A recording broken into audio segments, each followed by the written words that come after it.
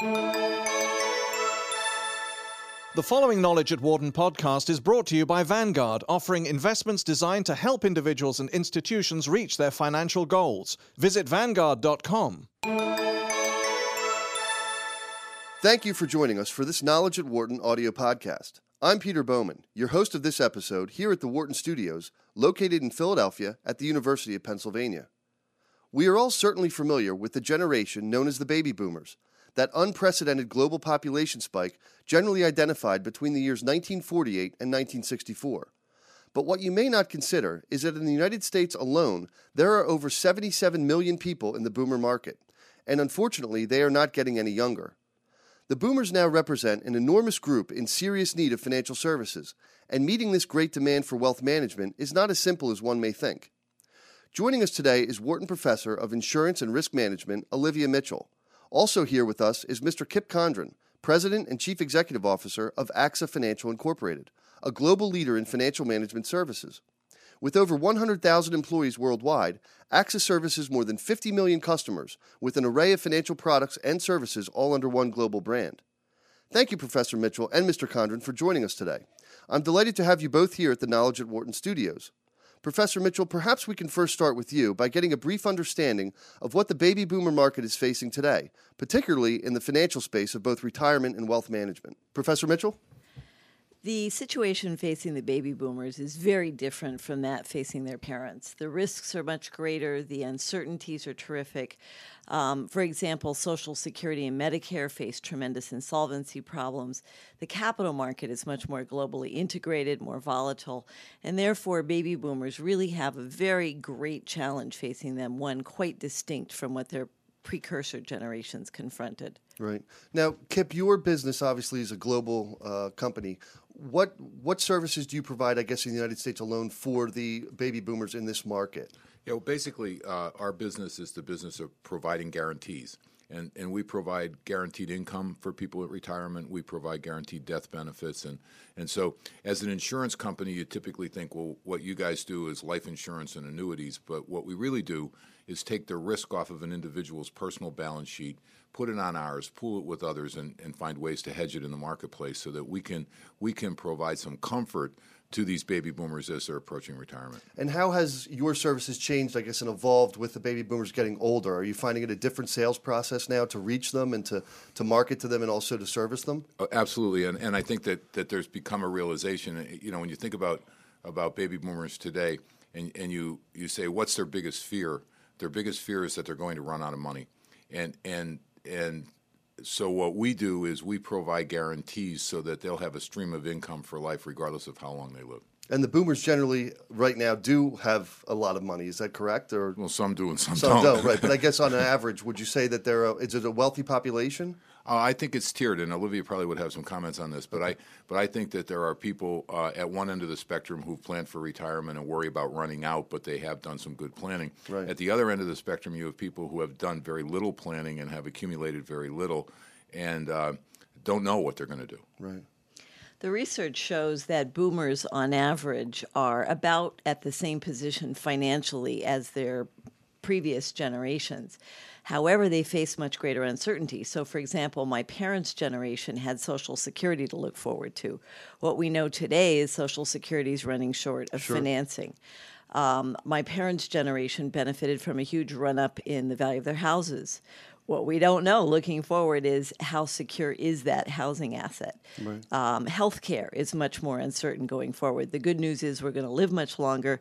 The bad news is it's going to be that much more expensive to take care of our healthcare needs. So I identify along a number of spectrums new risks or graver risks that boomers are facing. And that's where I think the work that Kip is doing is so important to talk about protecting against those risks. Right. What are the barriers psychologically, I guess, to penetrate the market?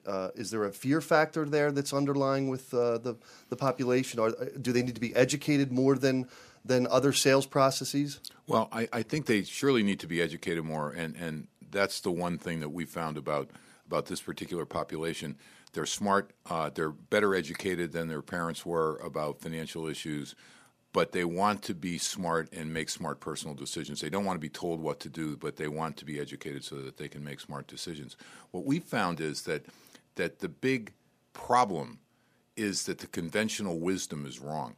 The conventional wisdom is that as you get older, you should become more conservative in your investment portfolio. So as I go into my 50s and on, approaching 60, let's say 65 is the magic date, the conventional wisdom is I should start making my investment portfolio more and more conservative.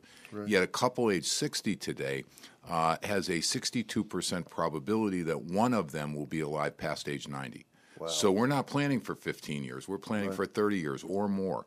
And so if you go back 30 years ago to 1976, you had an inflationary environment that was very different.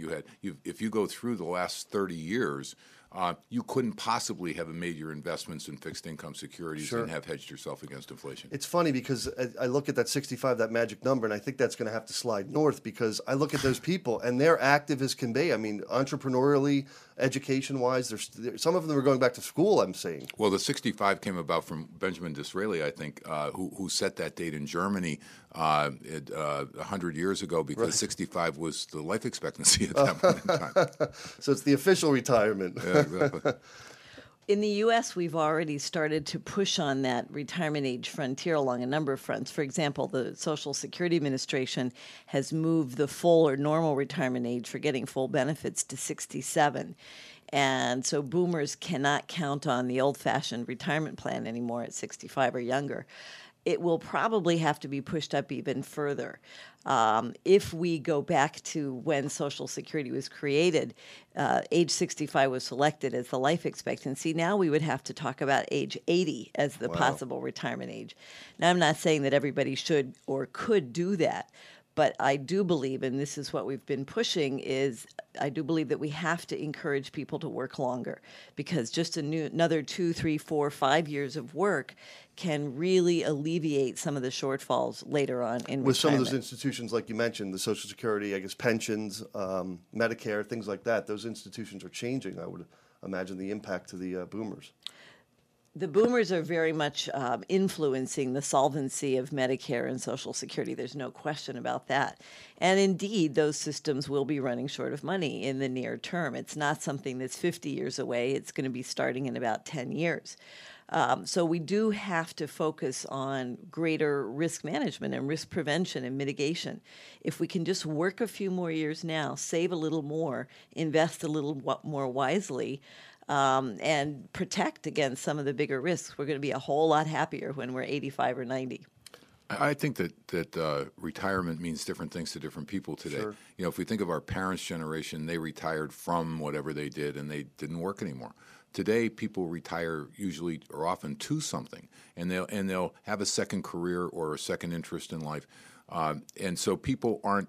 You know, to Olivia's point, they may not continue to work in the same places they've worked for most of their career, even in the same area of interest, but they will go do something, to make up the shortfall financially, but also they're healthier and they're living longer and they want to keep active. And so keeping a sort of finger in the pie is something that a lot of people care about. Do you see as an international resource a differentiation between cultures, say in the United States, baby boomers versus, say, in Europe? Is it a different mind cell? Is it a different process there? There are a lot of similarities and a lot of differences. Okay. The similarities are that there are boomers everywhere, all around the world, post-World War II baby boomers, and the need for retirement planning is universal. However, when you look at the makeup country by country, we probably have in the U.S. the most sophisticated retirement systems of almost anywhere in the world. From a protection standpoint? Yes, because of our corporate structure with corporate pension plans and 401k plans and 403b plans and so forth, our population has more private sector money put away for their retirement, where in a lot of other countries there's a lot of public sector money supporting people for retirement, but they haven't put the kinds of incentives and systems in place that we have. So the challenges country by country are rather different as to how you solve the need that individuals have as they're approaching retirement. We're doing something in our company because we are a global company where we're taking this initiative we call At Retirement, which is if you will, it's a model for advising people about making smart decisions at retirement. And we're taking this model and rolling it out across the world, but we're adapting it country by country, because every country's needs are different and every country's sort of demographics and social makeup is different. So it's a fascinating challenge, actually, because we've never done this inside our company before. I'm not sure anyone's ever done it at all. And so trying to figure out how to take a universal problem like satisfying people's financial needs at retirement and looking at it from a global perspective rather than just a domestic perspective takes on a whole lot of other issues that you've got to deal with. Sure. If I could just add to that, one of the things that we've realized looking around the world is that different countries have different institutional structures, and sometimes they facilitate retirement planning and retirement protection, sometimes they don't. As an instance of that, in Japan, we see that most older people, like in many countries, have a house. They have a lot of money invested in their dwelling, but they don't have many other assets, and they're not very diversified. So one of the questions might be how to develop financial markets and new financial products to help people tap into those assets. So an example in the Japanese case would be to try to develop a reverse mortgage market. So you can live in the house and get the services from the house, but by the same token have some protection from running out of money. How does real estate on the retirement situation play in the United States? Is it a big factor? Most older Americans do own a house. It's a very key part of their retirement portfolio. Past experience has suggested that people tend to hang on to their house until the bitter end, until there's a death in the family or they have to move into a nursing home. Right. And so one of the challenges in the U.S. as well is, again, how to develop means to let people access that equity to finance their retirement, while not forcing them to move until they absolutely have to. Right. And there's a lot of challenges around that because the concept of reverse mortgages is wonderful. If I have $1 million house and I borrow $500,000, I can create income for myself and settle up the debt at the time of my death and so forth. The problems with it are that on the front end it tends to be expensive for the client. Because there are a lot of mouths at the trough. There's the mortgage people, there's the investment people, a lot of fees. And that's a challenge. And then secondly, you have the power of compound interest working against you. And that's a problem. So this debt that keeps growing, if you want to think of it in those terms, is a real significant issue. And so there's a lot of work being done on reverse mortgages. There are some in the marketplace today. It's not, at least in the U.S., it's not yet something that's hit the mainstream very, very well because I think the product structure is still a little bit flawed. And it's one thing that we're doing a lot of analytical work on right now to see if there's a design that can be beneficial to the client, not create an environment where the heirs are going to feel like someone took advantage of their parents, which is always an issue here, I think. And so there are a lot of challenges around it. But it's sort of like the Holy Grail. If you could figure out how a retired couple could continue to live in their house and create liquidity and have enough income, maybe done. You get the prize for figuring out retirement or something. So we're working on it. On the psychological side, again, do you find that the market, there's got to be a group that's very stubborn that wants to just defer the whole thought of retirement? What do you say to those people, and how do you get them to kind of open the door to educate them that, boy, you really do need to start planning, and the more you push it off, the more pain you're going to feel later on in life? Well, I think you have to remind them that they're going to live for a long time. Right. And I think that is the one piece that people are shocked at. For example, people tend to think if I'm 65, I've got a 15-year life expectancy because life expectancies for children born today are somewhere around 80 years. But the fact is that if you clear it on up to age 65, your life expectancy is a lot longer. And so and you get into the probabilities because what we found is go back to the point I made a little earlier. If you're a couple age 65, there's a 62% probability that one of you is going to live past age 90.